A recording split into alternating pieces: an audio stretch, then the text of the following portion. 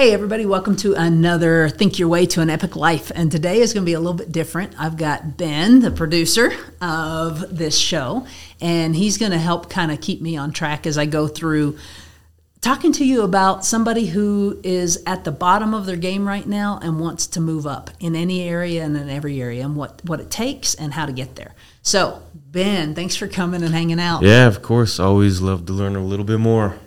So I read a book a long time ago, and it was called Doubling Your Personal Effectiveness. And that book was not something I would recommend to most people. I really wouldn't. I didn't enjoy the book, but there were a couple of things that I took out of that book that made it well worth my time to purchase the book, and the more important investment was my time to read the book. And one of those things it said was, people who are wildly successful generally are either serious underdogs that start off with everything against them possible. No one would ever imagine that they could achieve anything, let alone, anything huge.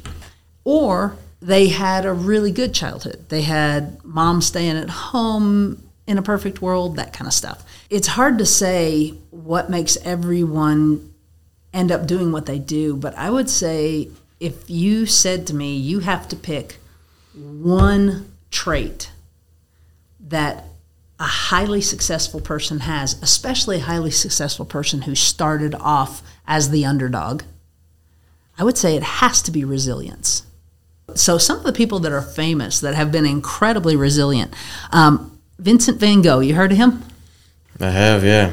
Do you know that he only sold one painting while he was alive? Really? Yeah. Can you imagine? He kept painting, and no one wanted his stuff. And the rest was just after he passed away? Mm-hmm. That's interesting. Yeah. I didn't know that. Yeah, you learn something new every day. Jim Carrey, when he was 15, he had to quit school so he could take care of his family, so he could work. Did you know that? Nope. Yeah. It's just and look at him now. He also put a check for $10 million. He wrote himself a check for $10 million. And he said, one day I'm going to make $10 million on a movie. And he carried that check in his wallet forever and ever and ever. And then one day, Pet Detective, he made $10 million. So it's pretty crazy. Well, that's what you got to do. That's like the equivalent of writing it down, except taken to an extreme. And when you hear people saying, oh, you got to write down your goals, it's basically what he did. Just he wrote it down on a check. There you go. There you go. Or a dream board, a vision board, that kind of thing. Yeah. Yeah, all of that stuff. The more you can put in there, the better. Stephen King, his first novel, Carrie, I was rejected by 30 different publishers. Jeez. Yeah. I mean, how many people after 30 no's are going to get back up and go? I'd probably give up after 2. 2 or 3 would be my number. Right. And so it's that resilience that somebody just keeps going and going. Sylvester Stallone, who starred in Rocky. A lot of people don't know that he didn't just star in Rocky. He wrote the script. So he writes this script, and he goes, and he's broke. I mean, he is broke, and like barely able to eat. And he tries to sell this to a lot of people. And there were people who said, I'll buy the script. I'll give you $250,000 for the script. And he's hungry. Mm-hmm. And he's like, no, because I need to star in it. And they're like, no, nobody knows you. You're an unknown. Can't do it. He went to thousands before he finally got somebody who said, okay, you can star in it, and let's do this thing.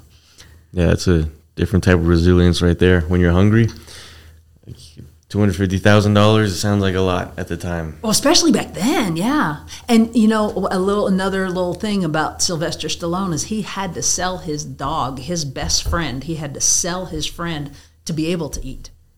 And then after he made that money, guess what he did? Bought his dog. He went and bought his dog back. Yeah. Yeah, no I mean, I'm glad he did too, because I couldn't imagine anyone else in those roles. Well, yeah. Yeah, I can't imagine. Who knows? Walt Disney was fired from his first job because he was told that he didn't have any creativity.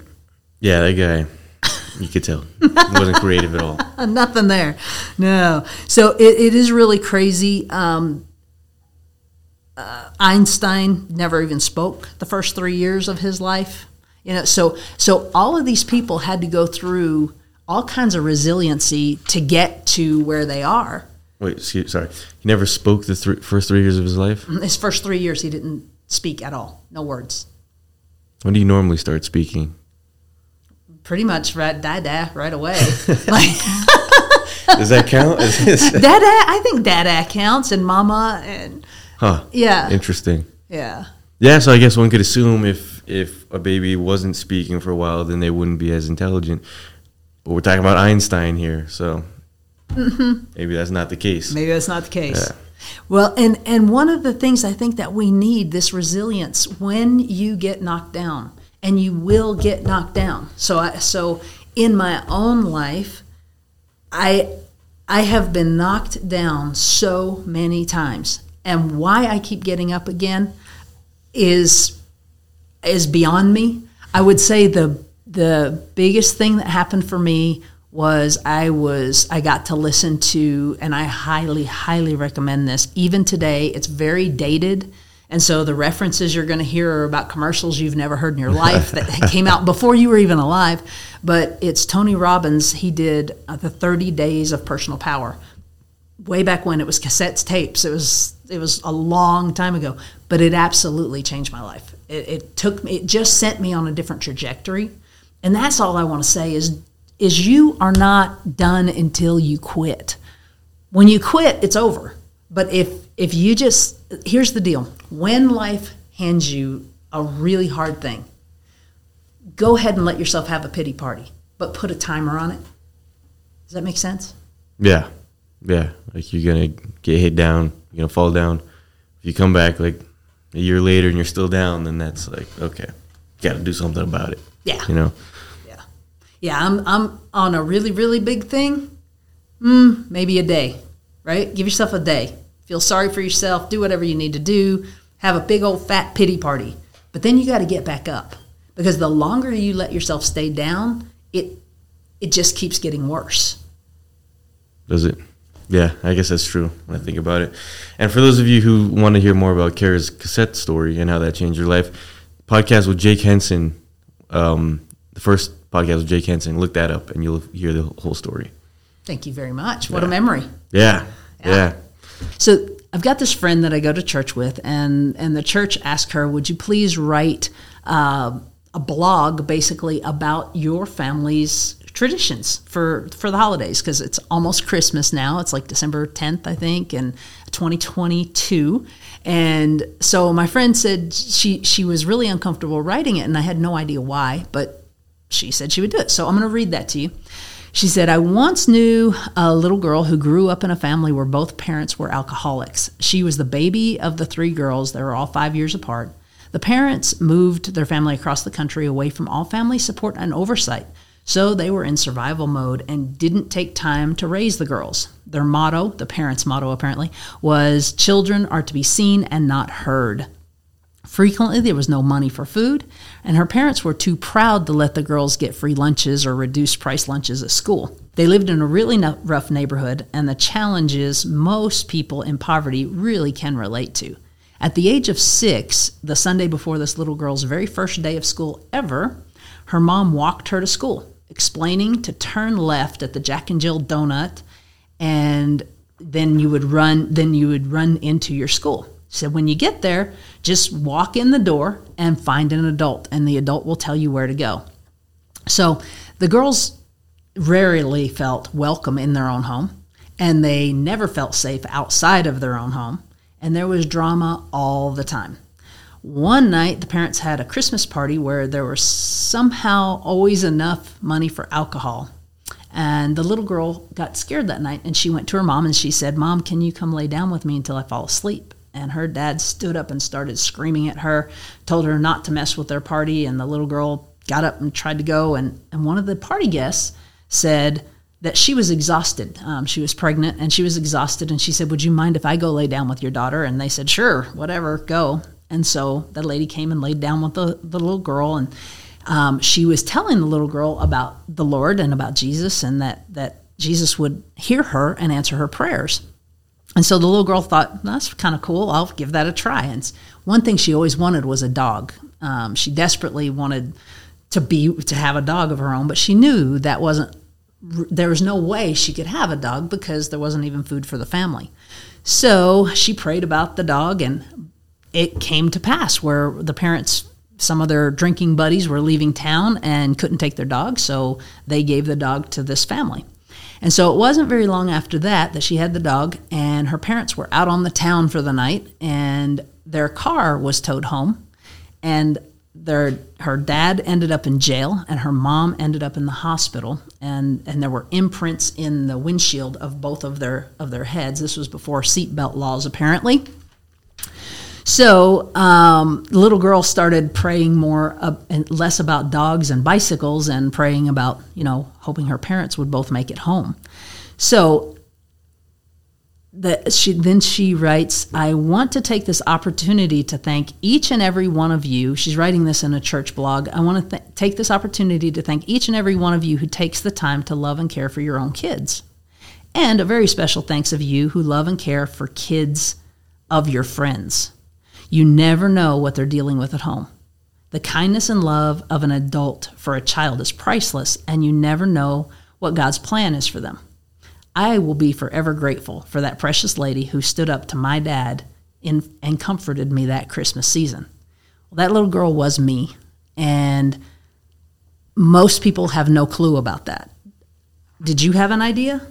I did not know that person was you. Right, and we've been working together we've known each other for over a decade, right? Yeah. So you will find that people who have been through that kind of trauma, their life was nothing but trauma, they don't talk about it.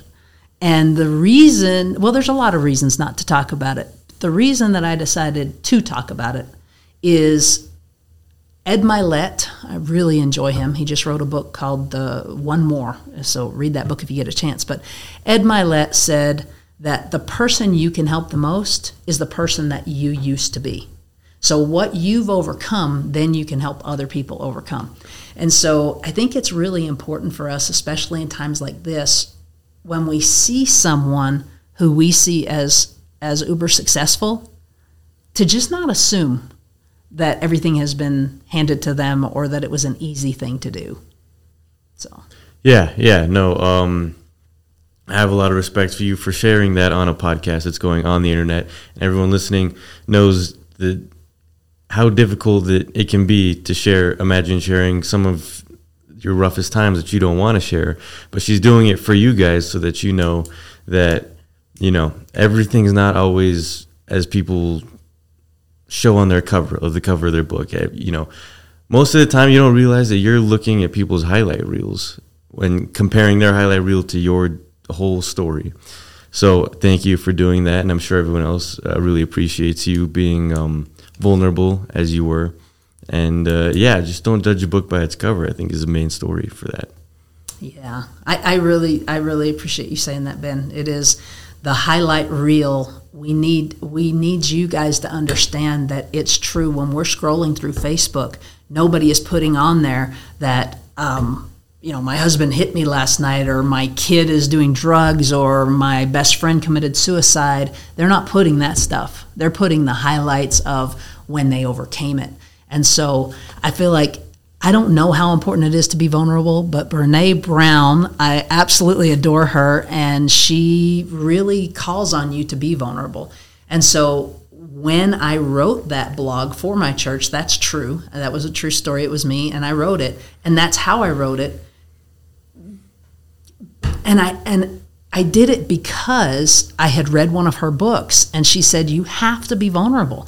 And we don't want to. We don't want to show our warts to everybody. But the only way I can help other people, I think, at least people who have been through something like that, I think someone might have a hard time approaching me if they didn't know what I had been through. And I know that's just a snapshot, right? That doesn't do justice to my entire life, but it's just a little snapshot to let you know, no matter where you are right now, or how old you are right now, if you're still living, it's not over until you quit.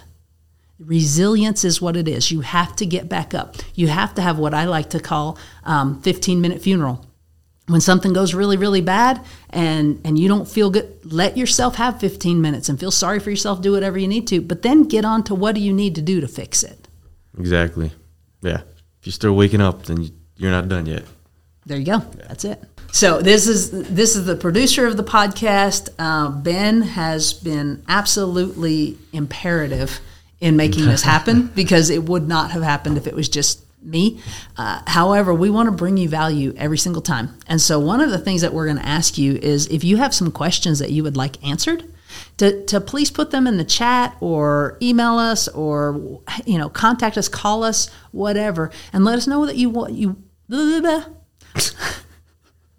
let us know what you want to hear about, and we'll be happy to answer your questions. Resilience, they say, is the most important trait for success. Any successful person I have ever interviewed or talked to or coached has overcome a lot.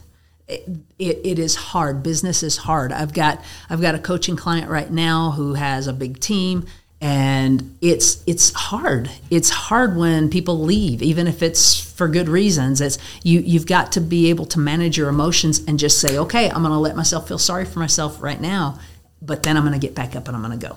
Yeah, and that's because if you're born with a silver spoon in your mouth or with no spoon in your mouth, either way you're going to go through hardships. So you have to have resilience. Also, quick question. On those questions that you're asking people to send in, do they have to be about real estate? Do they not? Anything real estate related, investing in real estate, flipping real estate, buying and selling your own personal home, all of that is good. Lending is good. Or any kind of mindset. Help coaching. If you've got a coaching question, send them in. We'll be happy to answer them. Yeah, we'll put some contact information down in the links, in the descriptions, whatever you're watching this on. There'll be something there for you. Thank you, Ben. Yeah, I'll be the one doing it. So. All right, cool. Okay. All right.